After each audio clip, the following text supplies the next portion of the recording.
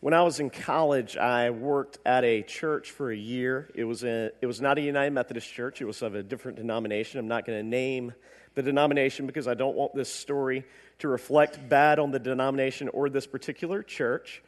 But when I was working at this church, I always wondered how this particular denomination did baptism. And so one day I said, how do we do baptism here? And they explained to me that there's a baptismal pool.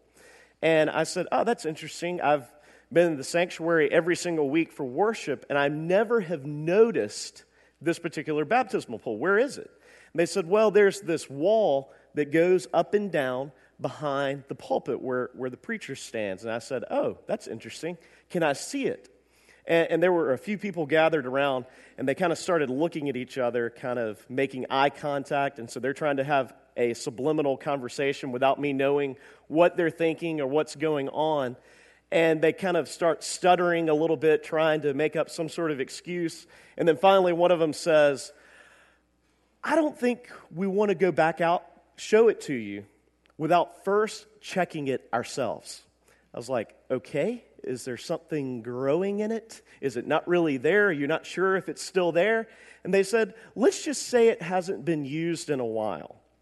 And we're not sure that they drained the water last time it was used. And you know, the water might get a little stagnant over time, and it might be a little stale. There might be something growing there that we don't want you to see. I said, that's very interesting. A short while after that, I had a conversation with a mentor of mine. And during the course of the conversation, I was describing some struggles that I had, and I was kind of pouring my heart out to them and saying, you know, I'm dealing with this, I'm dealing with this. And the mentor, I guess, eventually got to a point where they were frustrated with all of my frustrations and all of my struggles. And they said, either out of frustration or by the leading of the Holy Spirit, I'm not sure which, they said this, and I've always remembered this line. They said, if we have the same conversation a year from now, will the conversation be exactly the same? And I believe in an interesting kind of way that these two stories have something to do with the whole idea of renewal in our lives, and have something to do with something that I believe all of us struggle with when it comes to matters of faith. Let us pray. Everlasting God, you are the source of life and the one that renews us when we seem lifeless. We ask that you would revive us again this day, both corporately and individually, so that we may be renewed to live more faithfully as your disciples. Through Christ our Lord we pray. Amen. Our scripture for this morning comes from Philippians chapter 3. We're going to pick up about halfway through verse 4, and I invite you to follow along on the screen as we read through it. If someone thinks they have reasons to put confidence in the flesh, I have more. Circumcised on the 8th day, of the people of Israel, of the tribe of Benjamin, a Hebrew of Hebrews, in regards to the law, a Pharisee. As for zeal, persecuting the church. As for righteousness based on the law, faultless. But whatever gains were to me, I now consider loss for the sake of Christ. What is more, I consider everything a loss because of the surpassing worth of knowing Christ Jesus my Lord, for whose sake I have lost all things. I consider them garbage, that I may gain Christ, and be found in him, not having a righteousness of my own that comes from the law, but that which is through faith in Christ, the righteousness that comes from God on the basis of faith. I want to know Christ, yes, to know the power of his resurrection and participation in his sufferings, becoming like him in his death, and so somehow attaining to the resurrection from the dead. Not that I have already obtained all this or have arrived at my goal, but I press on to take hold of that for which Christ Jesus took hold of me. Brothers and sisters, I do not consider myself yet to have taken hold of it, but one thing I do, forgetting what is behind and straining towards what is ahead, I press on toward the goal to win the prize for which God has called me heavenward in Christ Jesus. And I want to invite you to read along with me as we read verses 10 and 11 again. I think this is the goal that Paul is talking about in this entire passage. When he says, read along with me, I want to know Christ, yes, to know the power of his resurrection and participation in his sufferings, becoming like him in his death, and so somehow attaining to the resurrection from the dead. My wife Emma recently graduated with her degree, a Doctor of Physical Therapy degree, and so I have to refer to her around the house as Dr. McPhail now. It's awkward for all of us, including the dog. And so we've been working through that, but she is waiting on her final transcript to be sent to the state office so that she can be licensed as a physical therapist, which means she can get a paycheck. And we're excited about that and looking forward to that. But for those of you who aren't familiar with physical therapy, physical therapists are what are known as movement specialists. They are specialists in the way that the body moves. And this is always interesting to me whenever we go walking together, because she always feels the need to comment on different people's running posture. She'll just be staring at him while we're in the middle of a conversation, and she'll say, oh, he's compensating for some knee pain. Just look at the way his legs are angled. And then there'll be another person that'll go by and she'll say, oh, look at her. She's going to have back pain because of this. And I'm sitting there going, they just look like they're running. But it's awkward for me because I feel like personally I would be in a lot better shape if I weren't scared to death to move around my wife.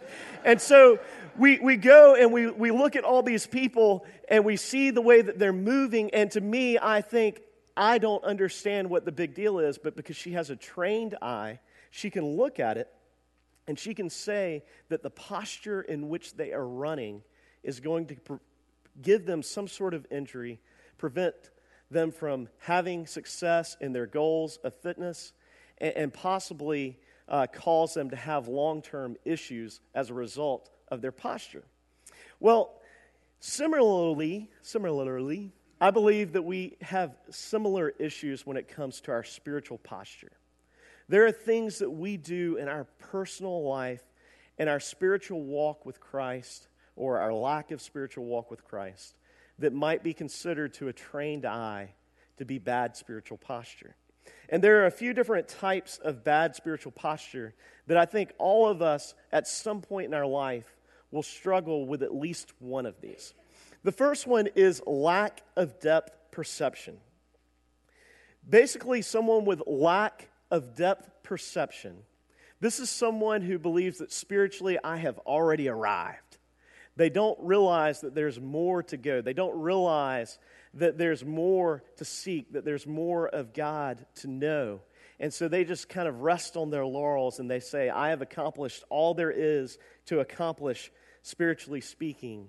And so they think, I have already arrived and there's no need for me to keep going. They have a lack of depth perception. And that posture can keep them from growing because they don't realize that there's more room for them to grow. The second is no direction.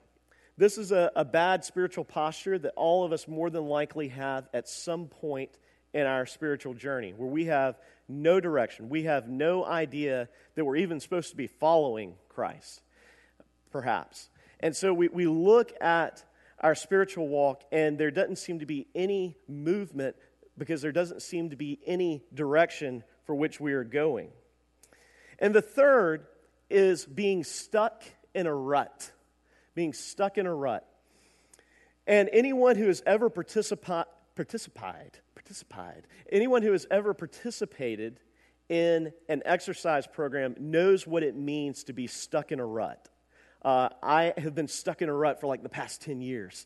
And some of you might have gone through exercise programs, whether you're a weightlifter and there's a certain weight threshold you can't seem to get beyond. Or if you're a distance runner, there's a certain spot, whether it's a time or a certain distance marker, that you can't seem to get beyond. No matter what you do, you just seem to be stuck there. And after a while, you just kind of either get frustrated or you just accept, I'm never going to move beyond this particular rut. And spiritually speaking, a lot of times we get in ruts where we don't even try to grow anymore, where we don't even feel that there's a need to grow anymore. It's kind of like the lack of depth perception, but when you're stuck in a rut, you just get comfortable with the fact that you're stuck in that rut and you never seem to get going again. Well, in our passage for this morning, Paul is writing to the Philippians.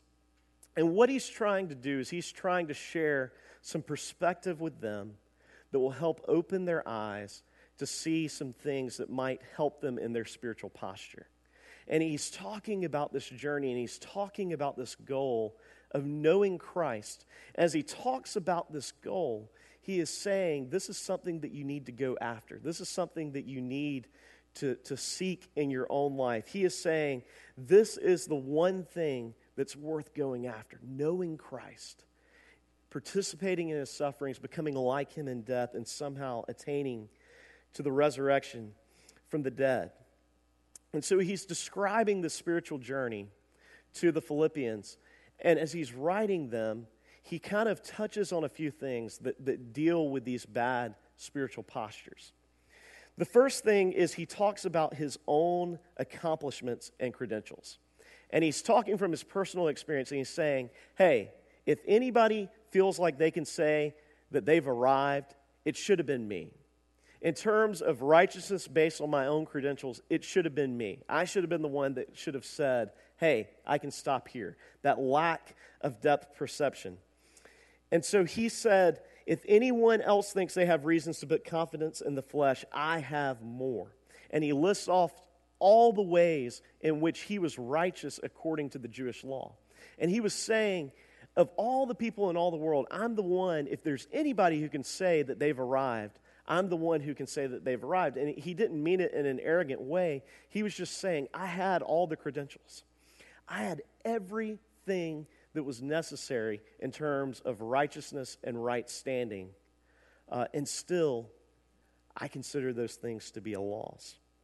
I remember when I was a freshman and sophomore in college, I was incredibly legalistic.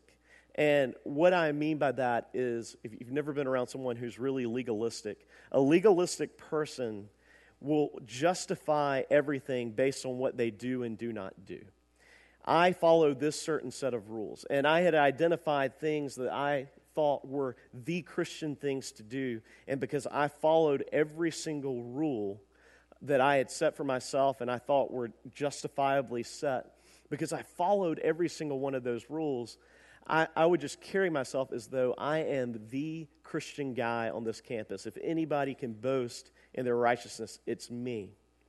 And what I didn't realize at the time until I started coming out of that season was that I was slowly dying on the inside.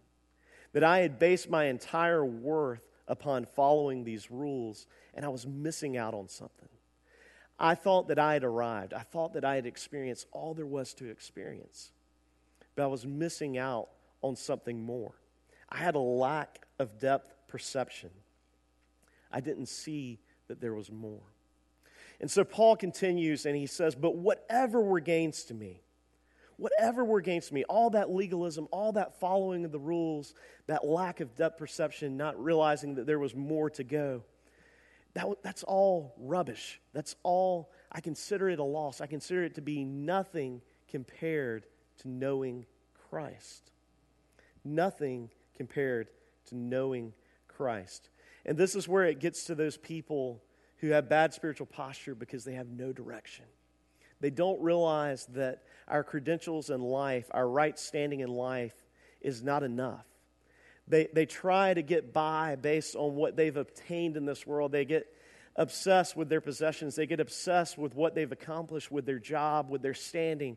And they don't realize that they're missing out on the most important thing.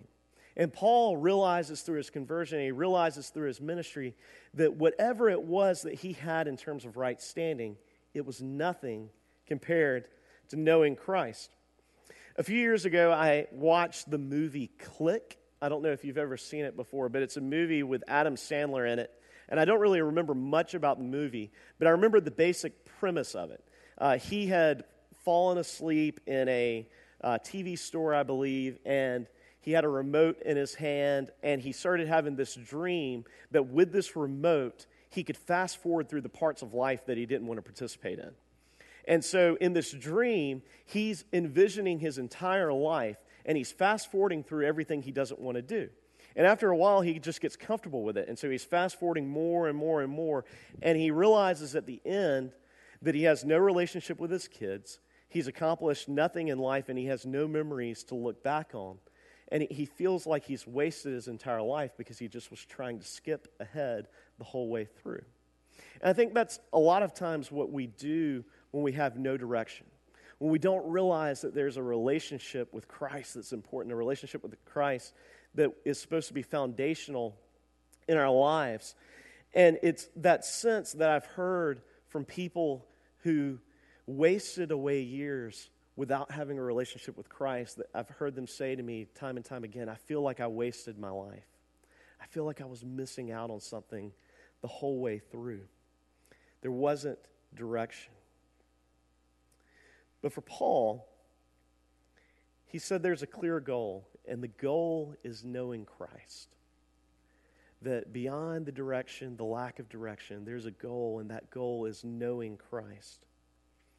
But here's what's interesting to me about Paul. Paul had his credentials to stand on, and then he came to know Christ, and he said, everything else is rubbish. Everything else is worthless compared to knowing Christ. But then he realized once he came to know Christ that he had to keep going. Here was a guy who was one of the greatest missionaries, probably the greatest missionary the world has ever seen. He had led thousands to Christ. He had started multiple churches all across the Mediterranean. And even he is sitting there and saying towards the end of his life, I don't feel like I've obtained the goal already. I feel like there's more for me. And so he says, not that I have already obtained all this or have arrived at my goal, but I press on to take hold of that for which Christ Jesus took hold of me. Brothers and sisters, I do not consider myself yet to have taken hold of it, but one thing I do, forgetting what is behind and straining towards what is ahead, I press on to the goal to win the prize for which God has called me heavenward in Christ Jesus. And what he is talking about is even though I've accomplished everything that I have in my spiritual life, I don't want to get stuck in a rut. I don't want to get stuck in a place where I don't keep pursuing more. I don't keep pursuing more of God. And here he is, he's in prison, writing this from prison, and he's saying, everything else is worthless. Knowing Christ is all that matters. And beyond that, I'm going to keep pressing on, and keep pressing on until I have more and more and more of Christ. In the Methodist Church and in a lot of similar theological groups, we talk about this as sanctification. And it's not necessarily what justifies us and saves us, but it's once we have been saved, once we have been justified through the sacrifice of Christ and have that relationship with Christ as our Savior, we keep going in the relationship. We keep growing. We keep seeking God and desiring more of God. Not just letting the baptismal waters that saved us once grow stagnant, but continuing to grow in our faith, continuing to grow and mature through a deeper relationship with Christ. Recently, I began rereading a book that I had read almost a decade ago, and it's had a profound impact on me both then and now. It's called Rut, Rot, or Revival, and it's by a guy by the name of A.W. Tozer, who was a prominent pastor in the early to mid part of the 20th century. And in this book, Tozer is talking about how when you get stuck in ruts, you kind of have two options for the direction that you can go. You can either rot in the rut, or you can move towards a revival. You can make a change and move towards a revival. And so he's raising the question of, do you want to be stuck in rot, or do you want to move towards revival? Do you want renewal in your lives? And as the book begins, he begins with a scene out of Deuteronomy. And Deuteronomy is the book written in the Old Testament right before the Israelites entered into the Promised Land. And at the beginning of the book, Moses is addressing the people. And as he addresses the Israelite people, he comes before them, and this is what he says in Deuteronomy 1, starting in verse 6. The Lord our God said to us at Horeb, you have stayed long enough at this mountain. Break camp and advance into the hill country. See, I have given you this land. Go in and take possession of the land the Lord swore he would give to your fathers, to Abraham, Isaac, and Jacob, and to their descendants after them. Now the Israelites for 40 years seemed perfectly content to just stay in a rut, seemed perfectly content to just wander around in a circle around this mountain. And Moses says, the time has come. You've been stuck in this rut long enough. It's time to take hold of what God has for you. It's time to experience what God has for you and experience the fullness of what God has for you. The Lord has promised you a land. Go and take hold of it. In a similar way, this seems to be what Paul is challenging the Philippians to do.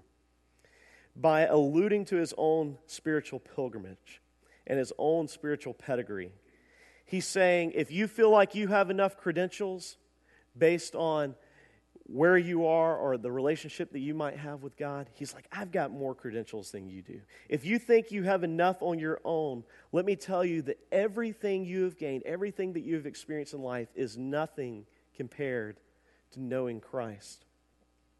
And if you think for a second that there's ever a point that you ought to stop growing in your faith, he said, let me tell you something.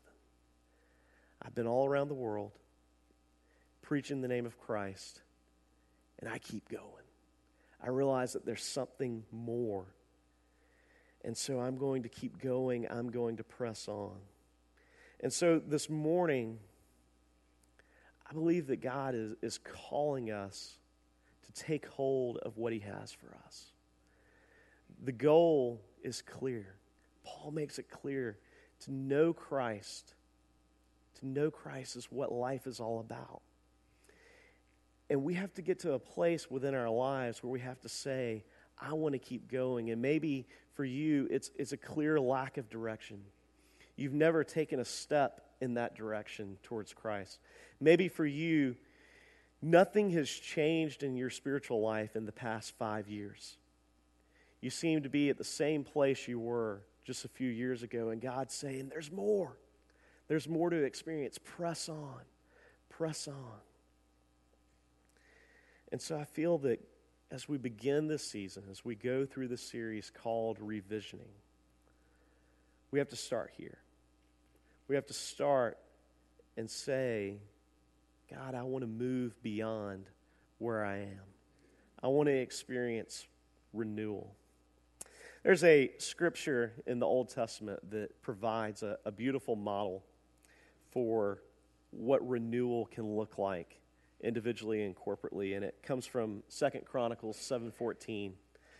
And this verse says, if my people who are called by my name will humble themselves and pray and seek my face and turn from their wicked ways, then I will hear from heaven, and I will forgive their sin, and I will heal their land.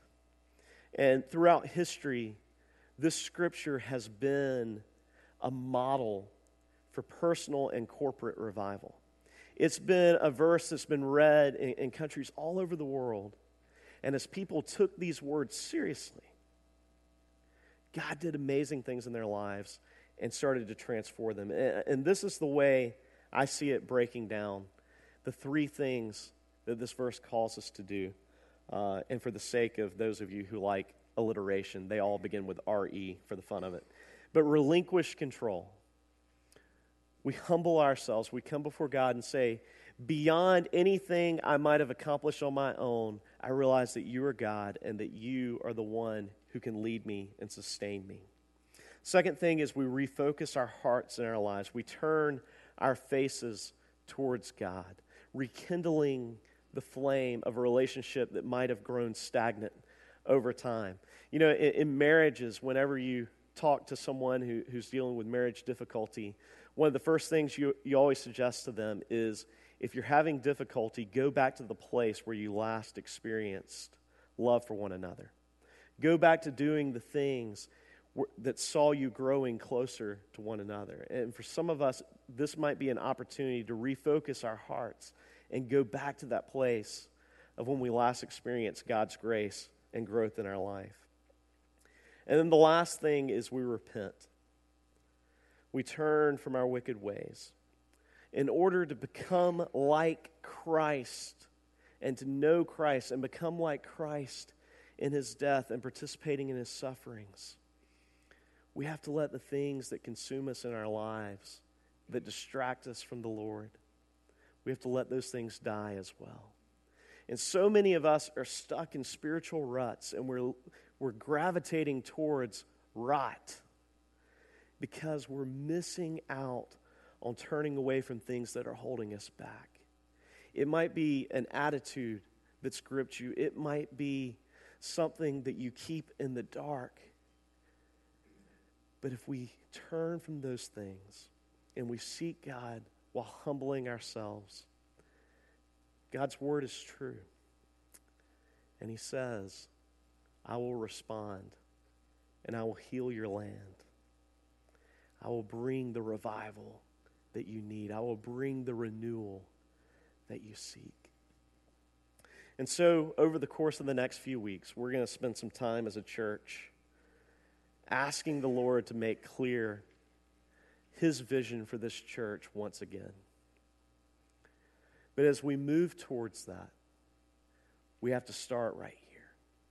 We have to start in our own lives, and we have to cry out and say once again, God, I may have no direction, but point me towards you. Or you might have to say, God, I have been stuck in a rut for so long. I am consumed by distractions. Lead me beyond this.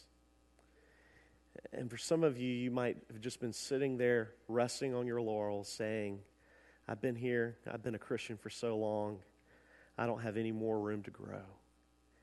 And God's saying, there's more. There's more for each one of us.